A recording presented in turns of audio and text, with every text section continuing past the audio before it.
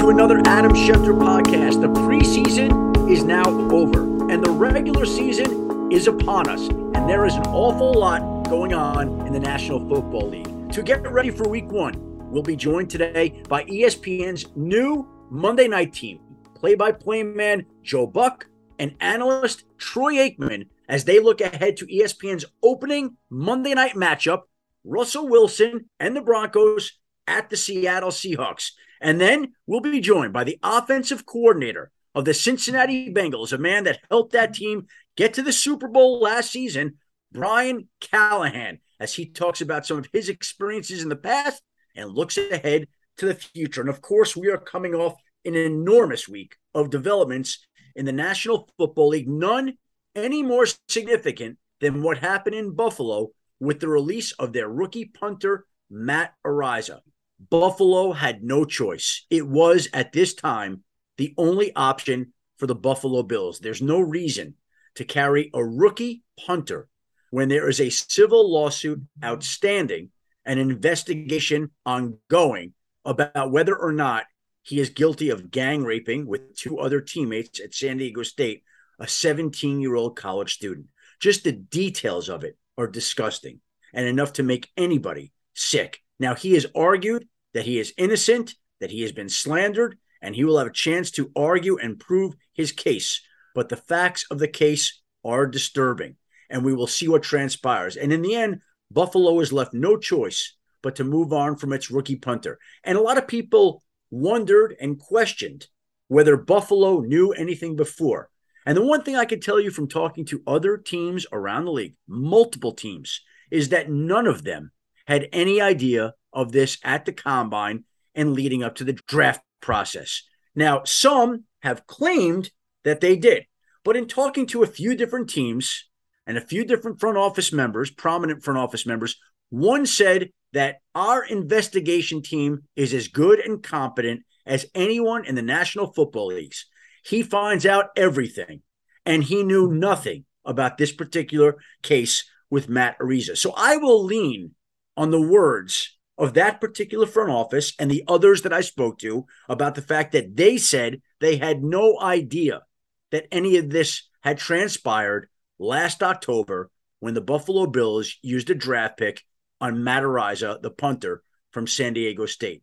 Buffalo, I think, in the end, did what it could to move on from the mess that was there in Buffalo and to handle the situation as correctly as it could at that point in time. It cut the punter that's under investigation. He can now tend to his business and trying to prove what he believes is his innocence, and the Buffalo Bills get to go on without anything hanging over that particular football team.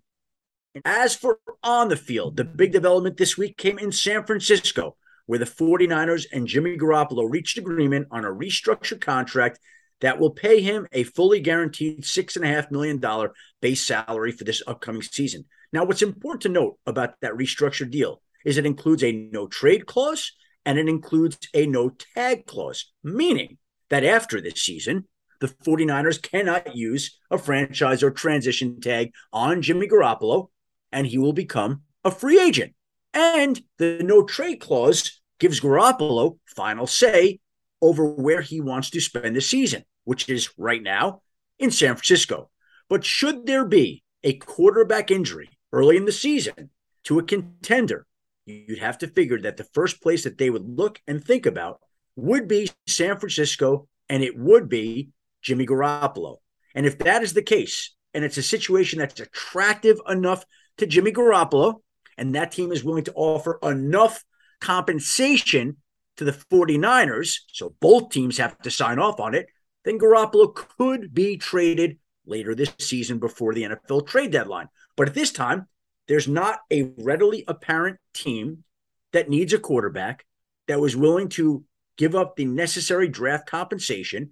And if you think about the 49ers, they once traded a third and fourth round pick to go get Emmanuel Sanders, the wide receiver, right before the trade deadline. If there's a team out there that needs a quarterback, then they might be willing to give up something similar for Jimmy Garoppolo this season to help keep their season alive if they were to lose their particular starting quarterback for any particular reason. So really what the 49ers and Jimmy Garoppolo did is they gave him his freedom and they pushed the deadline for him to be traded, not until the NFL's most recent cutdown day, but till the NFL's trade deadline day. So they just kicked the can down the road and things become more easy and there might be more options available. And in the interim, they have Jimmy Garoppolo backing up Trey Lance. It is clear he is the backup.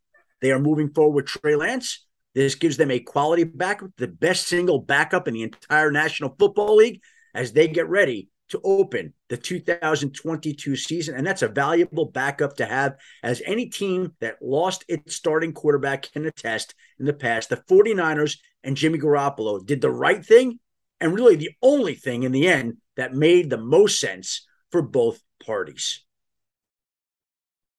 All right, we're going to have some fantasy advice at the end of this podcast, and we're going to have some fun fantasy stories to share for those having their fantasy football drafts before the regular season begins. But in the interim, we're going to begin to look ahead to one of the most significant changes that occurred during the offseason when Joe Buck and Troy Aikman left Fox after 20 years there together and moved to ESPN as ESPN's new Monday Night Football team, the great broadcasters, Joe Buck and Troy Aikman. You're getting the fumes right now. I always wanted to get the fumes, Joe. We're getting cycled through the ESPN machine we've been hearing about for all these years.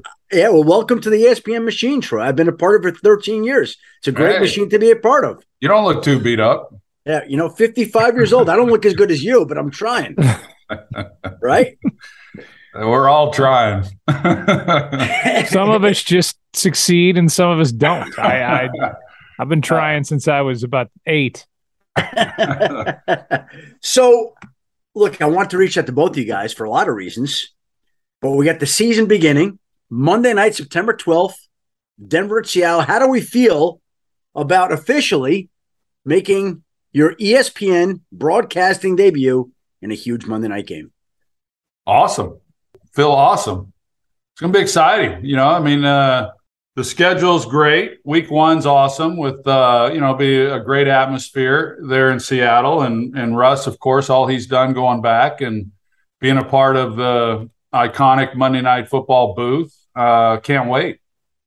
Yeah, and we did a practice game a couple weeks ago. It was actually in Seattle, which helps kind of the whole prep stuff. But it felt great. And Troy and I think we're a little bit unsure of how it would feel. And about one series into the fake broadcast, I kind of looked at him, he looked at me and was like, okay, we can exhale now. This is how it always has felt. And that was a great feeling to be able to share that, feel that, get out of there at halftime, which was the most important thing. And then and get ready for week 1. We can't wait to go. 20 years together at Fox, right? Yeah. So what will be the biggest difference now opening this season going from Fox to ESPN? Is there anything different about your jobs as they currently are constituted? Joe? Yeah, there is, because and it's all good. It's a new producer, new director, new sound guy in the booth, new sound guy in the truck. So many more helpful research weapons that we have that we didn't have before. I don't want to speak for Troy, but I have been blown away with the amount of support, support staff, and the notes that they provide. It's just more than he and I have ever had. And so they're cutting down in some ways. And in one way, on one hand, it's kind of overwhelming. On the other, it cuts down that part of the prep. And then you can kind of just concentrate on the broadcast. But yeah, it's going to be different for us because we're listening to different voices. We're relying on new people. But as far as the viewer at home, I think it'll be the ESPN wrapping paper around Troy and Joe and what we've done together for 20 years. So it's the best of both worlds. And I for one, I'm tired of sitting around. I can't wait to go get in that booth and get to work. Yeah, Adam, it's been awesome. I know we're still in the honeymoon phase, but everything that we've encountered at ESPN has been first class. I mean, it's just been great. In a lot of ways, I guess Fox is more of a mom and pop type operation, so there's a lot more layers, if you will, at ESPN. But the people take a lot of pride, as you know, in the work that they do. Very buttoned up, very professional. Couldn't be more impressed with everyone that we've come in contact with. But to elaborate a little bit more on what you asked, in our booth, people think of just Joe and I, but there's other support people that we bring with us. And so we have those same people. So outside of a couple of ESPN personnel, our booth is pretty much, there's a lot of comfort that comes with that, and if he was working with someone else or if I was working with someone else, it would change dramatically what that looks and feels like to us. So he put it very well. It's the ESPN wrapping paper around pretty much what we have been doing and with the people we've been doing it with. How many support people are coming with you from Fox over at ESPN? How many are there altogether? Well, I mean, Joe has his spotter. He has his, he has his stats guy, and then I've got a spotter that I've been working with for the last 4 years, in Dave Moulton, and he's awesome. So the frontline folks, I guess that we interact with, besides ourselves, those people, and then ESPN has a couple of people that I got a chance to meet when I was there at the game a couple weeks ago for the rehearsal game, and they're top notch as well. So Joe said it. There's a lot coming at us. A lot of what we did really on our own, ESPN has handled. So I'm amazed. I mean, we're used to doing it one way for all these years, and then all of a sudden it's like, well, hey, here you go, and we're like, well, wait a minute. You do this? And they said, oh, yeah, every week. Yeah. Wow, this is going to be amazing. So it's been really fun. You know what it's like? You guys are the big, high-profile free agents who come in. So, Troy, think about what would have happened during your career if you had taken your contract to free agency, left Dallas, and landed with another franchise. You would have really figured out what this treatment was about if you had just been willing to leave the Cowboys. Yeah, the only time I got to experience this treatment is when I broke my leg trying to run the wishbone offense at the University of Oklahoma, and I transferred to UCLA. Does it remind you of that in any kind of way? No, not one. No, he got paid more back then. Yeah, there were no NIL deals. Hell, I didn't even get a hat. They didn't even give me a hat on my visit. So, it was tough sledding. And Joe's never been a free agent like this to where he could be courted. I wasn't even a free agent. I mean, I was still signed. So Troy leaves and I'm like, hello, what just happened? I thought for sure Troy, if anything, was going to do the games on Amazon and then come be with me at Fox in the late games and then do the postseason at Fox, and we would just continue on. And then the thing just kind of happened so fast that I had to then go to work to try to get out of the last year of my contract. So ESPN and Fox made some trade of it's not a great football game. I thought I was worth more. I went to Indiana. I mean, it could have, even if it was an Indiana game, I would have had more pride than Penn State, Iowa, maybe. I don't know who's in the game, but Purdue maybe. Doesn't matter. It's not one that's memorable. I wanted like Ohio State, Michigan, or something like that, but that's all I was worth. Well, didn't Al Michaels once get traded for like Mickey Mouse or something to that effect, right? For a cartoon that somebody had the rights to. So these things are weird, and I didn't expect to have to go with kind of hat in hand to my bosses at Fox and say, look, Troy's gone. My wife, Michelle's at ESPN. I think change will be good for all of us. I couldn't be happier for the guys that took my spot, whether it's Joe Davis in baseball, Kevin Burkhardt in football. Get out of their way, stay with the known quantity and one of my best friends on the planet in Troy, and go kind of hit the refresh button and see what it's like elsewhere and be reinvigorated and just try to grow and get better somewhere else. That's all exciting. And that's the most important part of it. What was it like for you to get the news of Troy leaving, and how did you get that news? Did Troy call you? Did you hear about it somebody else? What happened there to kind of spell that out? I think Troy might have talked to me and told me. I'm fairly certain. We talked at that stretch. As I said earlier today on another thing, it would be a total exaggeration to say we talked every day when that was all going on, but we talked every other day, and I was not surprised by anything. And to Troy's credit, he said this earlier too, and he said I don't know if it was the right thing to do or not, but he was very open about his contract situation with all of us in the booth, with our production group at Fox, and there were no surprises. So once the trigger was pulled, then that kind of started the countdown clock for me. And there was a finite window of time for me to get out of my deal before ESPN moved on and, hired somebody else, probably Al Michaels. So there was a lot of stress involved and a lot of moving parts, and it just happened to all work out. And here we are now, getting ready for week one. Troy, what would you say is Joe's greatest attribute as a broadcaster? Oh man, great question. There's so much. I mean, for people who know the business, when they're at home and they hear Joe, there's an appreciation for how great he is. But it pales in comparison to what I think when you're actually in the booth with him, watching it. There's times when, we had a great truck and everything, but there's times when things get thrown at you that you're not quite prepared for. And he was seamless, flawless with it, covers up a lot of my mistakes, covers up a lot of people's mistakes. There's nothing that happens within the game that he misses. I'm amazed at what he sees. He's just, I think he's the best in the business. He's a great partner. And I mean that sounds like kind of a throwaway line. He's a great partner. Not everybody's a great partner. Not everybody's a great teammate. And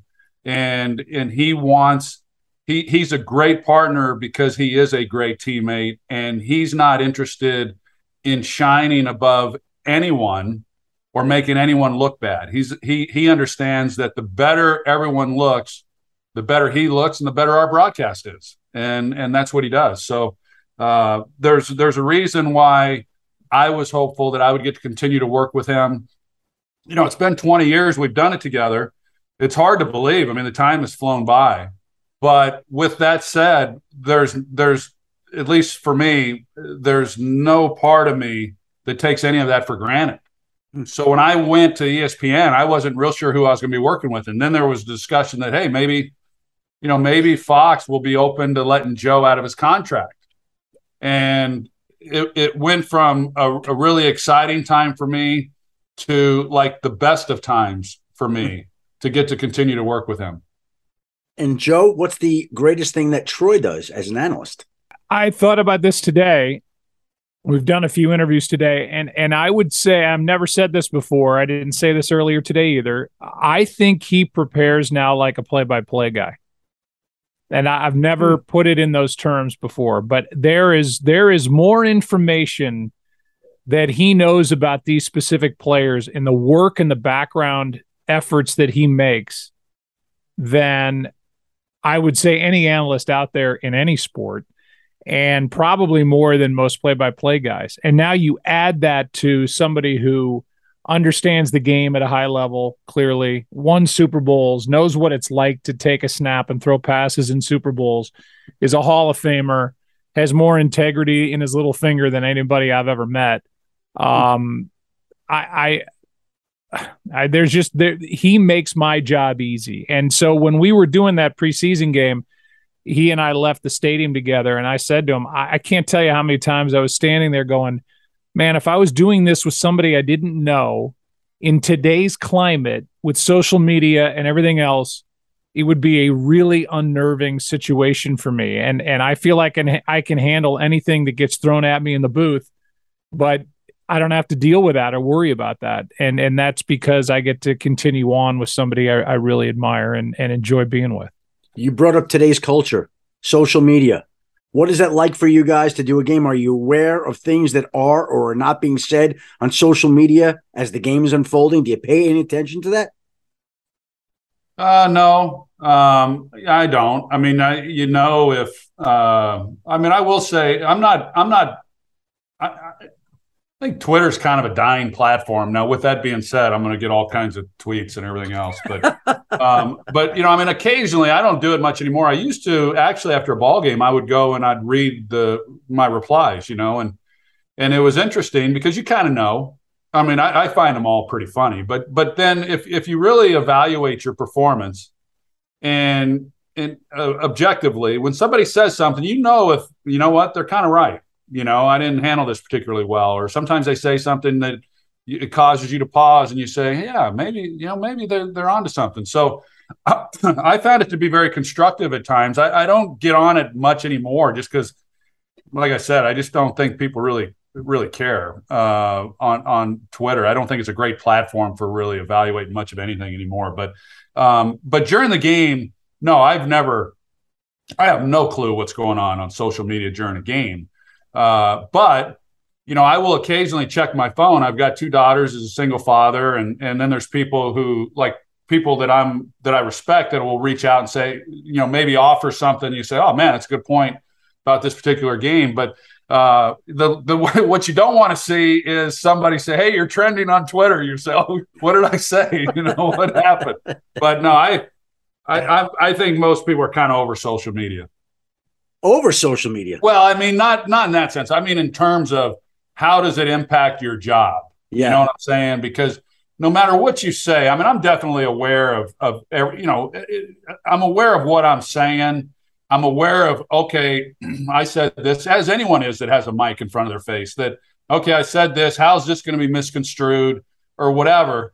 But it can't paralyze you. And if you said something and the intentions were good, and somebody wants to take that and turn it into something else, I don't have time for that nonsense. So I don't worry about it. But you like Instagram, right, Troy? I do love Instagram. And the reason I got to Instagram initially was because I got tired of all the commentary on Facebook, and I just wanted to see a picture and say, okay, hey, cool, this person's off doing this. This is awesome, without all the commentary. But Twitter, or Instagram, there's enough commentary on that too. I mean, this guy is he's a media mogul now, promoting a new beer. I've never seen anybody. The Kardashians do not use Instagram more than Troy Aikman. So I don't want to hear it. As far as Twitter's concerned, there's only so many times you can hear, oh, you suck. You hate the Giants. You hate the Red Sox. You hate the Packers. You hate and eventually it's just repetition, and it's just more and more. And, it lives over there. Sometimes it drives me crazy when real writers get lazy and report something that gets some reaction on Twitter. Everything gets a reaction on Twitter, and then it becomes kind of a clickbait thing. So, that with that being said, it is not an easy time to start fresh. And, I tried to do that at Fox with covering the US Open, and the golf community is a very protective, like, you need to really earn your stripes to be able to talk about the US Open or whatever it may be. And so it's a hard time to start. And that's why I said that, whoever I was standing next to, Greg Olson, Tom Brady, Drew Brees, Tony Romo, there's so many things that go into being a good team. Just an awareness of when the other person wants to talk, reading body language and knowing that they want to go, them reading yours and knowing you're not finished. And it just, all that unspoken stuff that gets built up over 20 years, I wanted to continue that if I could. And thankfully, that came to pass because Fox let me out of the last year of my deal. So it was much easier to do the Manning cast with golf than it was Fox, the U.S. Open with golf. Is that right, yes, Joe? Because you could kind of, I could have guests like you on and Troy on and Will Arnett on and joke around, and it wasn't as serious. But man, you say one thing a little off in the golf world, as much as golf dominates my mind about I don't want to say 24/7, but 22/7. Really? Wow. Yeah, I love the game. I love playing it. I get obsessed with it. But yeah, it's just something different when you broadcast it, and you're doing it at Fox, a new network, and what have you. Joke, you got to come play in New York with me sometime. Well, we were in the same field at the Big Daddy golf tournament one time, but we didn't play together. I was there this year. You didn't make it this year, were you? No, yeah. I didn't make it. Lightninged out this year. Well, good thing. This show is sponsored by BetterHelp. We all carry around different stressors. I do, you do, we all do, big, small. And when we keep them bottled up, as I sometimes have had happen in the past, it can start to affect us negatively. Therapy is a safe space to get things off your chest and to figure out how to work through whatever's weighing you down. It's helpful for learning positive coping skills and how to set boundaries. It empowers you to be the best version of yourself. It isn't just for those who have experienced major trauma. If you're thinking of starting therapy, give BetterHelp a try. It's entirely online, designed to be convenient, flexible, and suited to your schedule. Just fill out a brief questionnaire to get matched with a licensed therapist and switch therapists anytime for no additional charge. Get it off your chest with BetterHelp. Visit BetterHelp.com/Adam today to get 10% off your first month. That's BetterHelp, HELP.com/Adam. Number 30 podcast presents The Longest Game. In the spring of 1981, the Pawtucket Red Sox and the Rochester Red Wings met for a minor league game. Over the course of 33 innings, the two teams would make history. This episode features archival sound, an accidental treasure trove of the game's play-by-play broadcast, and interviews with those who experienced it firsthand. Listen now on Apple Podcasts, Spotify, Amazon Music, or wherever you get your podcasts. ESPN fantasy football experts Field Yates, Stefania Bell, Mike Clay, and Daniel Dopp provide all the information you need to draft your fantasy football team for this season. Expert analysis, debates, and news and notes each weekday on Fantasy Focus Football. Listen wherever you get your podcasts. What will it be like for you guys when the Super Bowl is played this year on Fox and you sit back to watch the game? It'll be like any other year that we haven't called the game. I usually have a Super Bowl party at my house. It's a big event. It's a national holiday, for crying out loud. But yeah, it'll be good. We know all those guys, of course. The crew stays the same outside of Kevin and Greg, and wish those guys well. Think a lot of both of them, and it's just the way that it works. I think the way I've kind of looked at it, Adam, is that so we called the game in Miami right before the pandemic, mm-hmm. and so we would have obviously been calling the game this year and 2 out of the next 3 years, and now we get it in 5 years. So there's going to be a big gap. We were used to doing the Super Bowl every 3 years from when we first started at Fox 20 years ago. And now when we do the game on ESPN, it will have been 8 years, I guess, from when we last called the Super Bowl. So there's a big gap there. Wow. It'll be the same for me. I mean, I root for all those guys. We're dear friends with Richie Zients and Rich Russo, the producer and the director, and Rich Gross. Yes, we had 3 people named Rich, all which made it easy for us. And all those guys. And gals, and obviously it's well documented our friendship with Aaron Andrews, and I'll be rooting for those guys, but we've done it.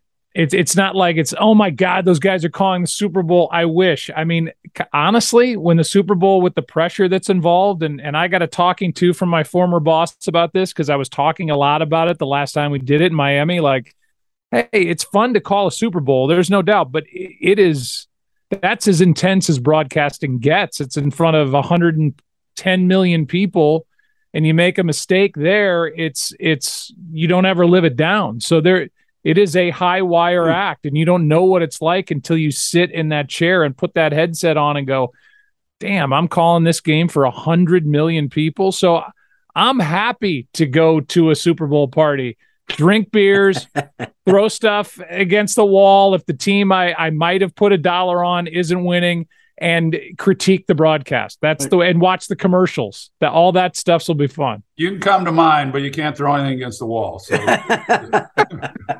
what is that like to feel that pressure when you're sitting in a booth for both of you, knowing that there are 100+ million people watching, and if you were to make a mistake, obviously people would be tweeting about it? Yeah, I don't know how you could describe it to anybody. It's like the age old, whatever you do, don't look down.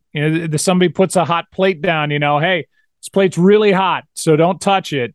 And the first thing you do is touch it, or the first thing you do is look down. You have to guard against feeling overwhelmed by the size of the audience. It shouldn't be any different than any other game you've done, but you can't. That's not realistic. So it is, Kevin and Greg won't know what that's like until they go through it and they do it. And then they'll go, okay, now I get it. But there's a lot of pressure involved. It's not crazy. You can't, it's exciting too, but there's a lot there. And I'm happy. I was happy to do it every 3 years. I wouldn't want to do it every year. Is there anything that you could take from playing in a Super Bowl, Troy, and apply it to broadcasting a Super Bowl? Because really, if you make a mistake in a Super Bowl, you make a play that people remember. It's probably not all that different from making a broadcasting flub in a Super Bowl. Well, that's right. And people would tend to remember more the mistake by the player that maybe cost you the Super Bowl. I mean, that's impacting the outcome of a game. Whereas for us, I mean, we're impacting, I guess, the enjoyment for a viewer in how we present it, but we're not affecting, regardless of what we say, the outcome of the game. But yeah, a lot of similarities in that you want your best work to be when the games matter most. And so, I was saying earlier today that I think I don't want to speak for Joe, but it's what I'm most proud of in our 20 years. We've called a lot of big games. We've called a lot of Super Bowls, a lot of playoff games, a lot of NFC championship games. And I feel like we were at our best when we were calling the biggest games. And that's a nice legacy to leave. And it's the legacy that I felt that I had as a player. So I think there are a lot of similarities. As we get ready to kick off the season on Monday night, September 12th on ESPN, Broncos at Seahawks, is there one thing this season, a storyline, a team, a player, a trend, anything that you're looking forward to seeing more than another? The one thing that pops into my mind right now, it's not, all that glamorous or sexy or quite to your question, but I don't know. I'm just bullish on Indianapolis this year. I like Matt Ryan. Joe knows, when we've called his games, I think he's a heck of a player. I think those that have played the game at quarterback appreciate what he can do and still do and what he's done. And I just feel that I think he's going to really help that team. I like Frank Reich. I like their running game. I just think Indianapolis, I don't want to say it could surprise some people, but I think they have a chance to be a contender. Beyond that, you know how it is. You covered better than anybody, Adam, that there's so many storylines, there's so many things that come in and out during the season, and it's all fantastic. I mean, it's just going to be a fun year. We can't wait. Yeah, there's a few things that jump to mind. I mean, I can't believe that Devontae Adams got out of Green Bay. And so, he and Aaron Rodgers were special. And I thought it was going to be kind of a package deal. So how do they fill in for that? How do they overcome that? And I really think they have to overcome that. And somebody's going to have to grow and somebody's going to have to surprise. Same with Tyreek Hill in Kansas City. These are major weapons that clear out a lot of space and put up a lot of big numbers, and those numbers have to be replaced somehow, some way. Who wins the NFC East? They haven't had a repeat winner in that division, oddly enough, for 17 years. That's crazy to even believe. But, Philadelphia might be the team to beat in that division when everybody says Cowboys, Cowboys, Cowboys. Now with all the injuries and the way their offseason went, they have some question marks. So I mean, you can go on and on and on. Does Josh Allen take the next step? Is he the guy representing the AFC in the Super Bowl? There's so many fun things to talk about, and each week, it's what keeps you employed. It's what keeps us walking in the booth with a smile on our faces, like, all right, what are we about to see, and what's everybody going to be talking about for the next week to come? And I love that. I love that feeling, and I think you only get that in the NFL. Joe, you bring up the Cowboys. And Troy, it has been so long since the Cowboys have won a Super Bowl. What the hell is going on there? That it's been so long for not winning a championship, being largely irrelevant in the playoffs, and they're still continuing to be America's team and all the talk and all the conversation about them. Yeah, Adam, I saw your post earlier today on Instagram, and we lost Ernie Zampese, my offensive coordinator, and he was the offensive coordinator for the Cowboys the last time that a Super Bowl was won back in 1995, and since that time, the Cowboys haven't even played in an NFC Championship game. 3 playoff wins since 2000, third fewest in the league. It's just not how the Cowboys were built. It's not the history of the Cowboys. It's not why they became America's team. Everybody understands that. I think the crazy part about it is we talk about how little they've done in the postseason, but yet in the regular season, they're up near the top in victories and wins. But it just hasn't translated into January. And for a lot of franchises, maybe that would be something to hang your hat on and be proud of. But I like the fact that for this organization, they're judged on Super Bowl victories and not playoff appearances or playoff wins for that matter. But nobody really knows the answer. I mean, last year I thought they were a really good team. I thought they had a lot of chemistry. I thought there was a lot of good things going on, 12-5. But I knew San Francisco was going to be a really tough game for them, and they didn't play their best football. And unfortunately for the Cowboys, twice they've been the number 1 seed in the NFC, and both times they lost in the divisional round after a first-round bye. So they haven't taken advantage of the opportunity. So you say, okay, well, how do you fix that? Well, nobody knows. Nobody has that answer. If somebody had the answer, then they'd get beyond that and they'd get to the Super Bowl. But I know that there's no one who wants to do it more than the owner, Jerry Jones. And I don't think this team's as good on paper as they were a year ago, but that doesn't necessarily mean anything. I mean, they are very capable of winning it all. But it's a long season when you're judged based on postseason. I've been there as a player. It takes a lot of the enjoyment out of the regular season, but that's where they are. Before I let you go, I just want to know, if I drink 8 beer, Troy, will I get veins in my arms like yours that are visible on the screen? Yeah, if you eat vegetables too. I mean, come on, you can't, So I eat vegetables and wash it down with 8 beer, right? Like then we're set. See, Joe's got the veins. Look. Yes. Can you promote this podcast with that right there with a can of 8 beer? I mean, like, how old are you right now? I'm 55. Yeah. Okay. So we're the same age. 55-year-old men are not supposed to have arms. Forgive me for noticing that look like that with veins bulging out, Troy, looking as good as they do on your body. That's unbelievable. Well, I say thank you. I know you're half serious, half joking. No, I'm serious. In the last couple of years, I mean, I've gotten really, I don't like the word strict. I've gotten really disciplined in what I'm eating. I've cut out dairy. I don't eat carbs. I drink a gallon and a half of water every day, and I feel great. So, we talked about Ernie Zampese. Joe and I were talking earlier. Life is short, and I'm trying to extend it as long as I can. That's pretty impressive that you've done all that dietarily wise. Joe, you've done the same? You cut out carbs, Joe? Hell no. No. I mean, I want to live. You just said life is short. The way I take that is stuff your face, drink, smoke cigars, eat pizza. I haven't cut out carbs completely. I consume carbs 2.6 grams at a time. That's what we have to God, here we go. There you go. I couldn't imagine a diet when you say no dairy, no carbs. So that means for me, no pizza. I don't know. I don't think I could do it. That's been the hardest thing. I'll be honest. Pizza's my cheat meal, but haven't had it in a while. You know what we got to do? We got to put a load of pizzas in the Monday night truck so that we get done with the game. We go on. I want to see Troy, how tempted he is. Well, they asked us, like, what do you guys like at halftime? And Troy is the one that answered the email. He's like, baked chicken with broccoli and carrots. I'm like, will you shut up? How about a hot dog and some pizza and some chicken fingers?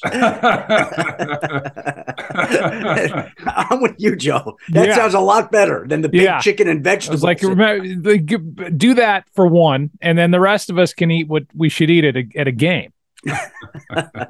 Hey, guys, I want to thank you very much. Look forward to working with you guys this year. We will see you in Seattle for the opening Monday night game, Denver at Seattle. Should be awesome. Congratulations. Welcome to the team, and thank you for the time today.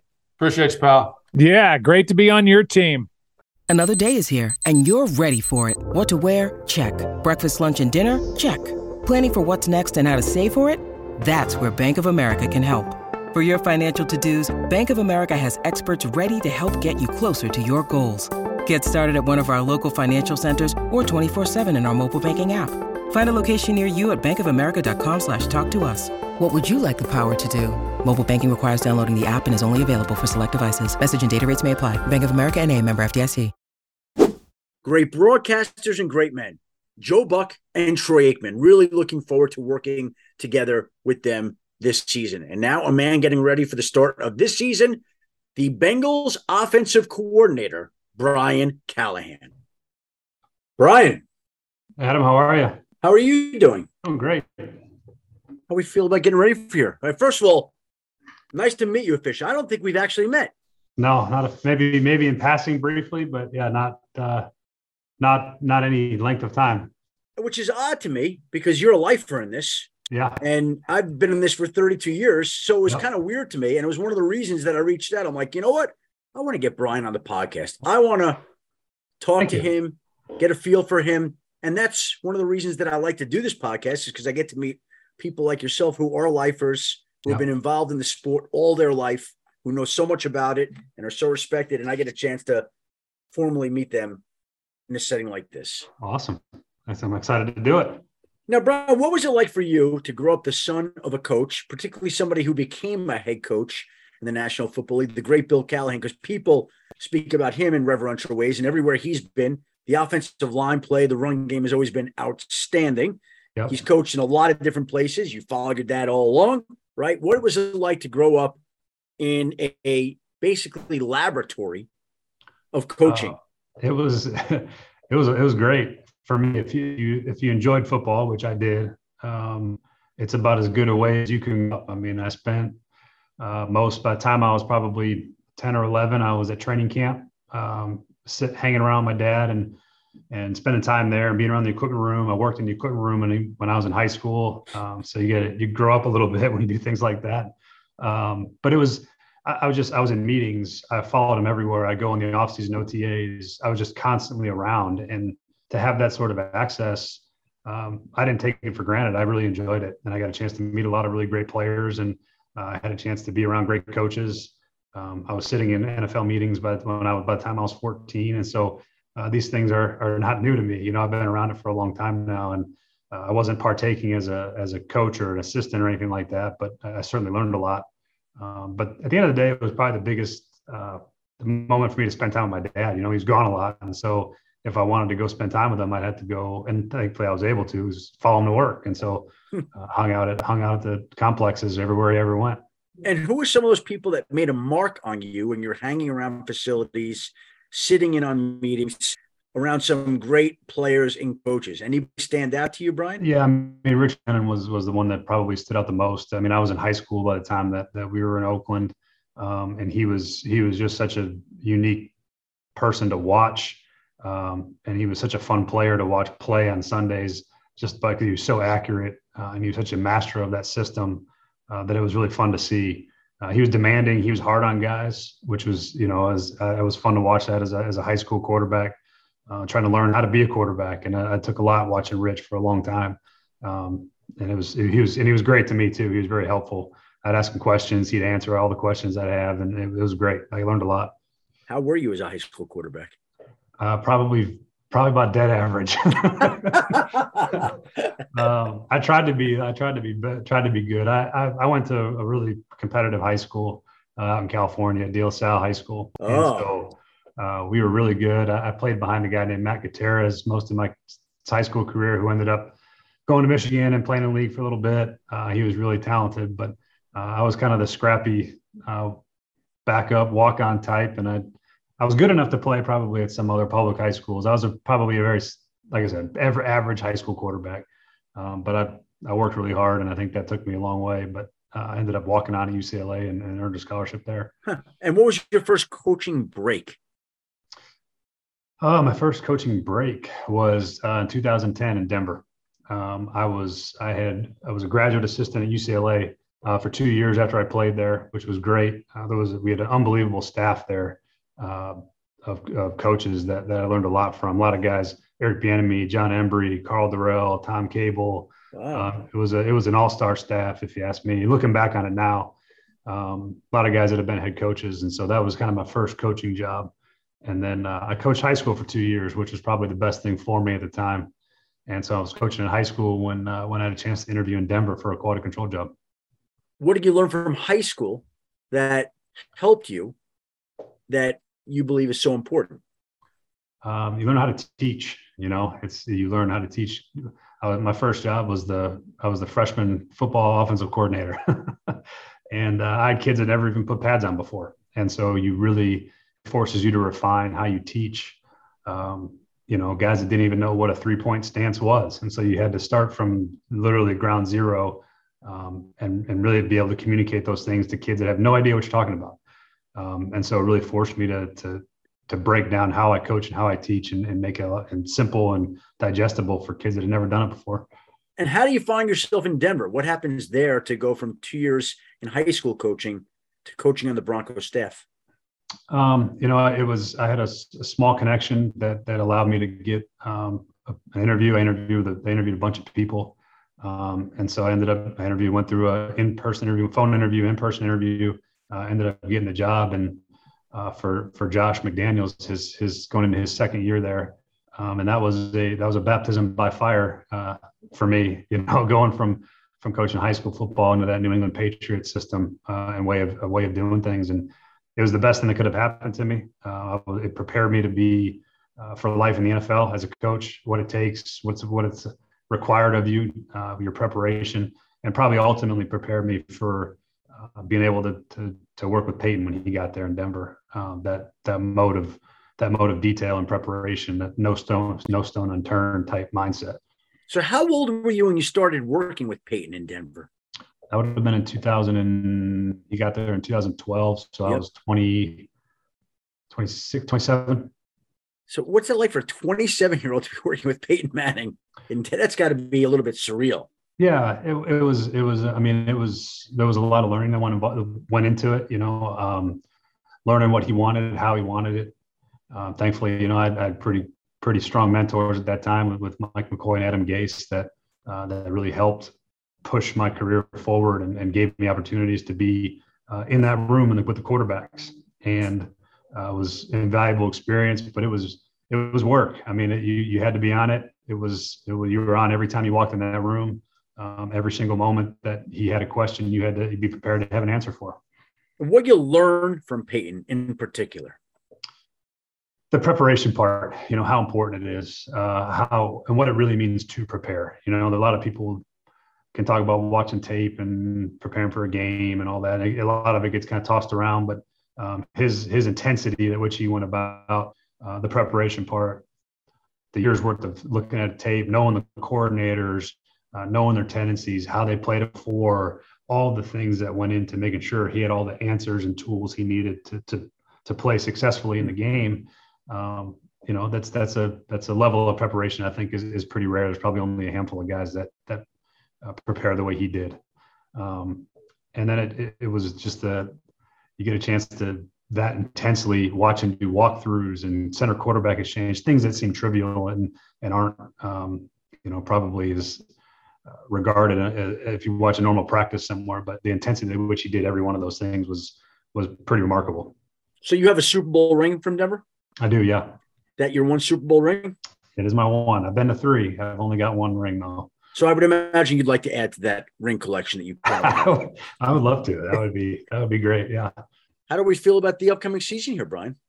Really good, to be honest. Bunch of young talent, really good quarterback. Our defense has been playing great during camp, and bunch of guys that have now done it before together. So you get a chance to go back and do it again. Isn't it amazing how one season and a couple of players really can seemingly turn around an entire vibe and aura surrounding a franchise? Like, people used to think of the Bengals in a certain way. Yeah. And now they're one of the upstart teams in the league, a trendy pick, somebody that people want to go watch. And it all changed just like that. Yeah, a lot of that has to do with Joe Burrow and Jamar Chase coming in back-to-back years, young and exciting, and guys that are playing at the top of their positions, guys that are probably as good as anybody that's out there. And when you get that going and a couple wins get behind you, and all of a sudden the tide turns pretty quickly. It was pretty bleak, dismal first couple of years here, to be honest. So it was a welcome change. But yeah, when you get good young players and you win games, people get behind you when you win. And this is a fan base in a city that's enjoyed the process of getting back there. And so now you got a lot of support and a lot of excitement, and that's a good thing. When you go through seasons like that, it's not fun. There are a few things that are less enjoyable than a losing football season. What stands out to you about the losing ways in Cincinnati early on? It really was because we lost some close games. There's some teams that ran us off the field a few times. I mean, Baltimore being one of them, they got us pretty good. Pittsburgh ran us off the field. So your division teams were beating us up that first year. But we had a bunch of guys that were about the right stuff. We just didn't quite have the collective whole collection of talent that it takes to win in the NFL at that point. And I think we've done a really good job of replenishing that both through the draft and free agency here. Brian, I remember talking to people in Kansas City when they saw Mahomes for the first time, and they knew right away what they had, and people in Los Angeles when they had Herbert and they knew what they had. Can you think back to a moment where you saw Joe early on where you said, okay, I know that this guy is going to be really good, and I know the long days that we've had here are going to get better? Yeah, I think the most, when the draft process was the starting point. You spend all that time watching his tape, and you see everything that you could ever want in a franchise quarterback as far as his play style, his leadership, his toughness. You saw all those things on tape, and to have that show up in the building, really from the minute he got into the building, was him kind of taking over as a personality. But I think his reputation preceded him, so he kind of earned some respect without ever having to step in the building. So that was fun to see. But I would say the first time that you really saw him take over was probably that first training camp, because the whole offseason was COVID. So we were never really together until training camp started.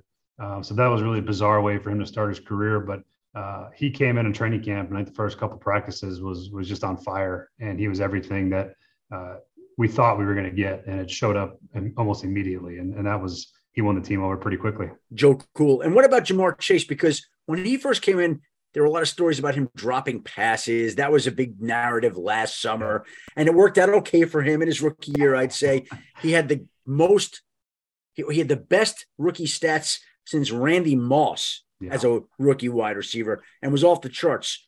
Could you see it in Chase right away also, Brian? I think you saw his talent, but the drop thing in that first training camp was legitimate. He had dropped a bunch of passes in games. He had dropped some passes in practice that was open to media and fans. And so you saw some things that concerned you at first, but then you saw the rest of his talent. You're like, he'll pull through. He's a little rusty. Had some faith that it was going to come through when it needed to, and it sure did. Probably better than I think anybody expected. I knew he was going to be really good. I can't sit here and tell you that I thought he was going to be as productive as he was over the course of the year. It was wildly impressive. And you've been around the sport a long time. Does he remind you of anybody that you've seen up close or watched? Oh, I think he's a little bit unique. I wasn't around Anquan Bolden when he was first coming out. I was around Anquan late in his career, but I think if you're comparing just skill set and build, because he's not real tall. He's not tall and lean. He's built a little bit like a running back. He's got really thick legs.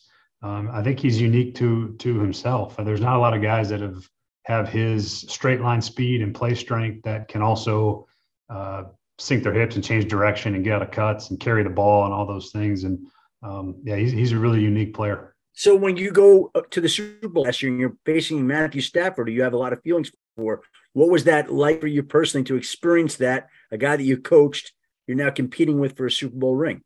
I didn't enjoy part of it necessarily. There was a part of me that was really, really happy for him to finally be able to reach that stage. I've always felt like he was capable of that. I always felt like that was something he deserved to do and have a chance to do. I wish it wasn't against us in that moment, but that's just the way it is. And I knew he was going to compete really hard. He was going to play really well, and he did.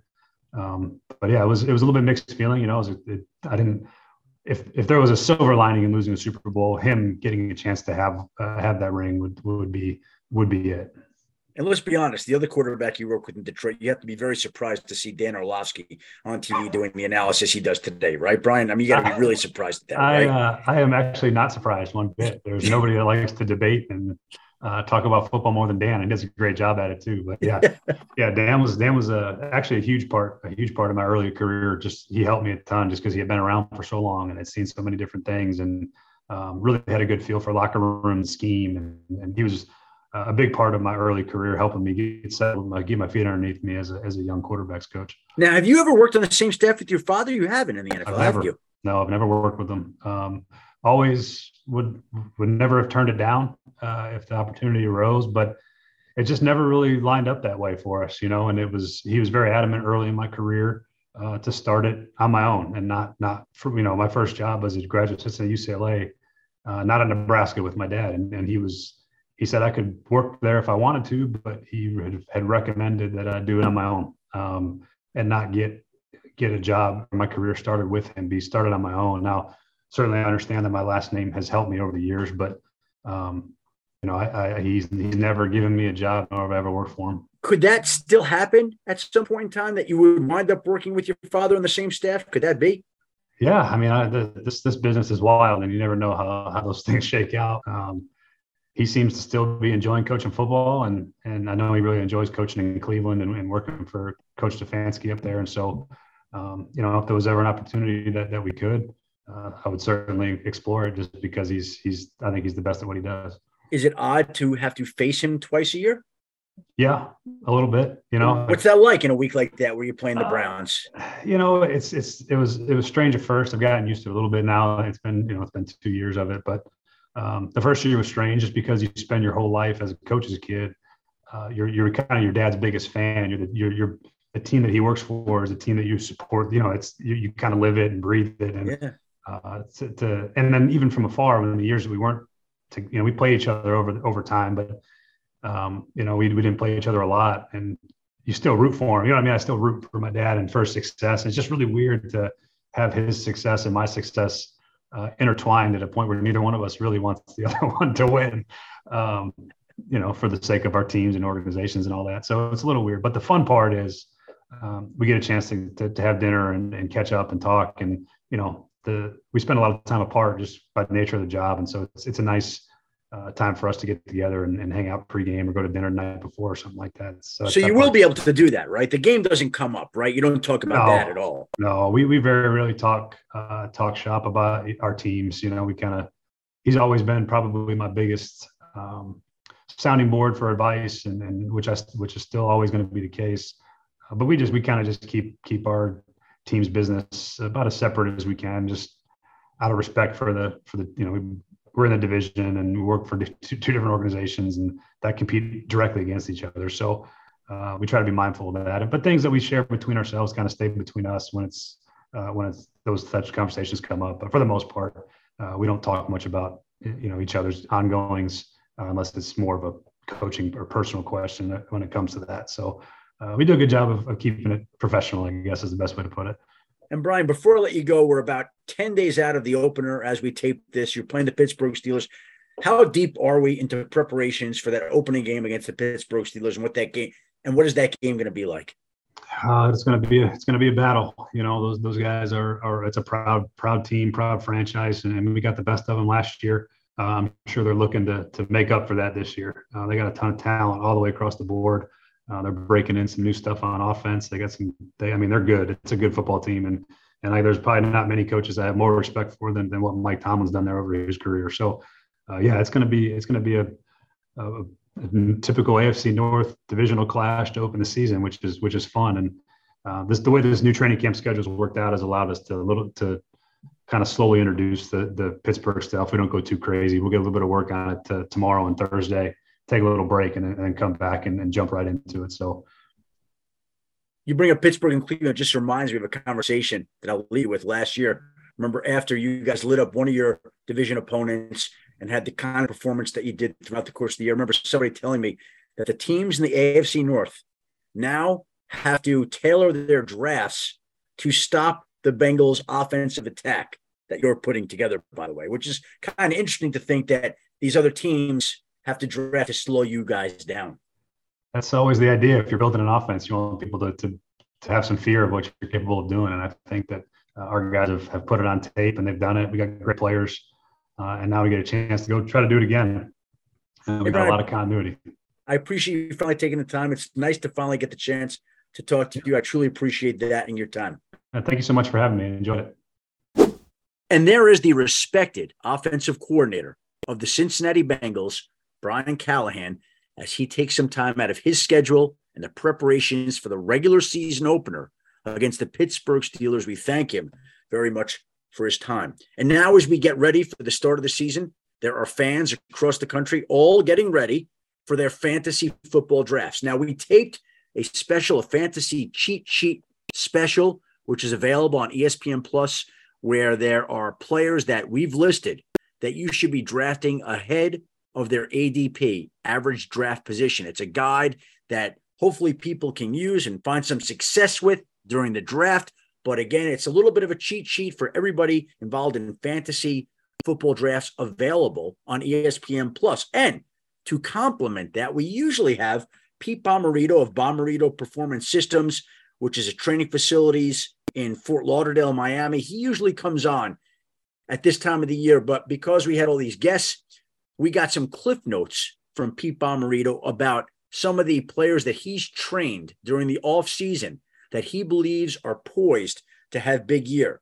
And he said this year's rookie guarantee from Pete Bomarito of Bomarito Performance Systems is the Packers wide receiver, Christian Watson, not Romeo Doubs, but Christian Watson. He wrote, the combination of elite size and incredible speed. Never seen a wide receiver this tall, this fast. Haven't been this excited about an incoming wide receiver since Stephon Diggs. So high praise there for Christian Watson. Other wide receiver that he's very high on, rookie, Velus Jones Jr., rookie with the Bears. Pete wrote, built like a tank, looks like a running back and run like a 2 when he gets the ball. Will be dynamic as a rookie wide receiver and return specialist, runs a 4.31 40 at the combine, speed surprised people, and he literally plays that fast. The strength in and out of his breaks is as good as it gets. He's also big on the Rams wide receiver, Allen Robinson, another wide receiver he trained during the offseason. He wrote, best offseason he's had with training, and he'll explode in the Rams offense. He trained Michael Carter and Aaron Jones, and writes about Carter, I know he was my sleeper last year. This year, he'll be even better. If the Jets offense overall puts it together, he'll have Pro Bowl stats.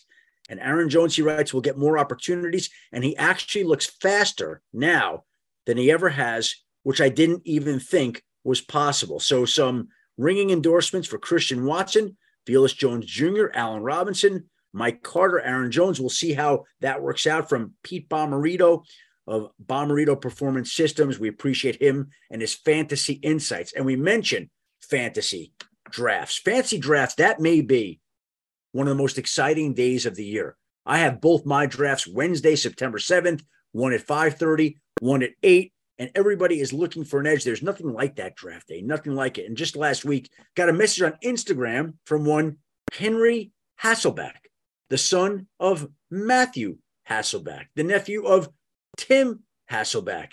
And both Hasselback brothers share a team in the famed ESPN War Room League, fantasy football league with 16 teams. And Henry shot me a direct message on Instagram and said top 5 wide receivers out of nowhere. This was last Saturday at night.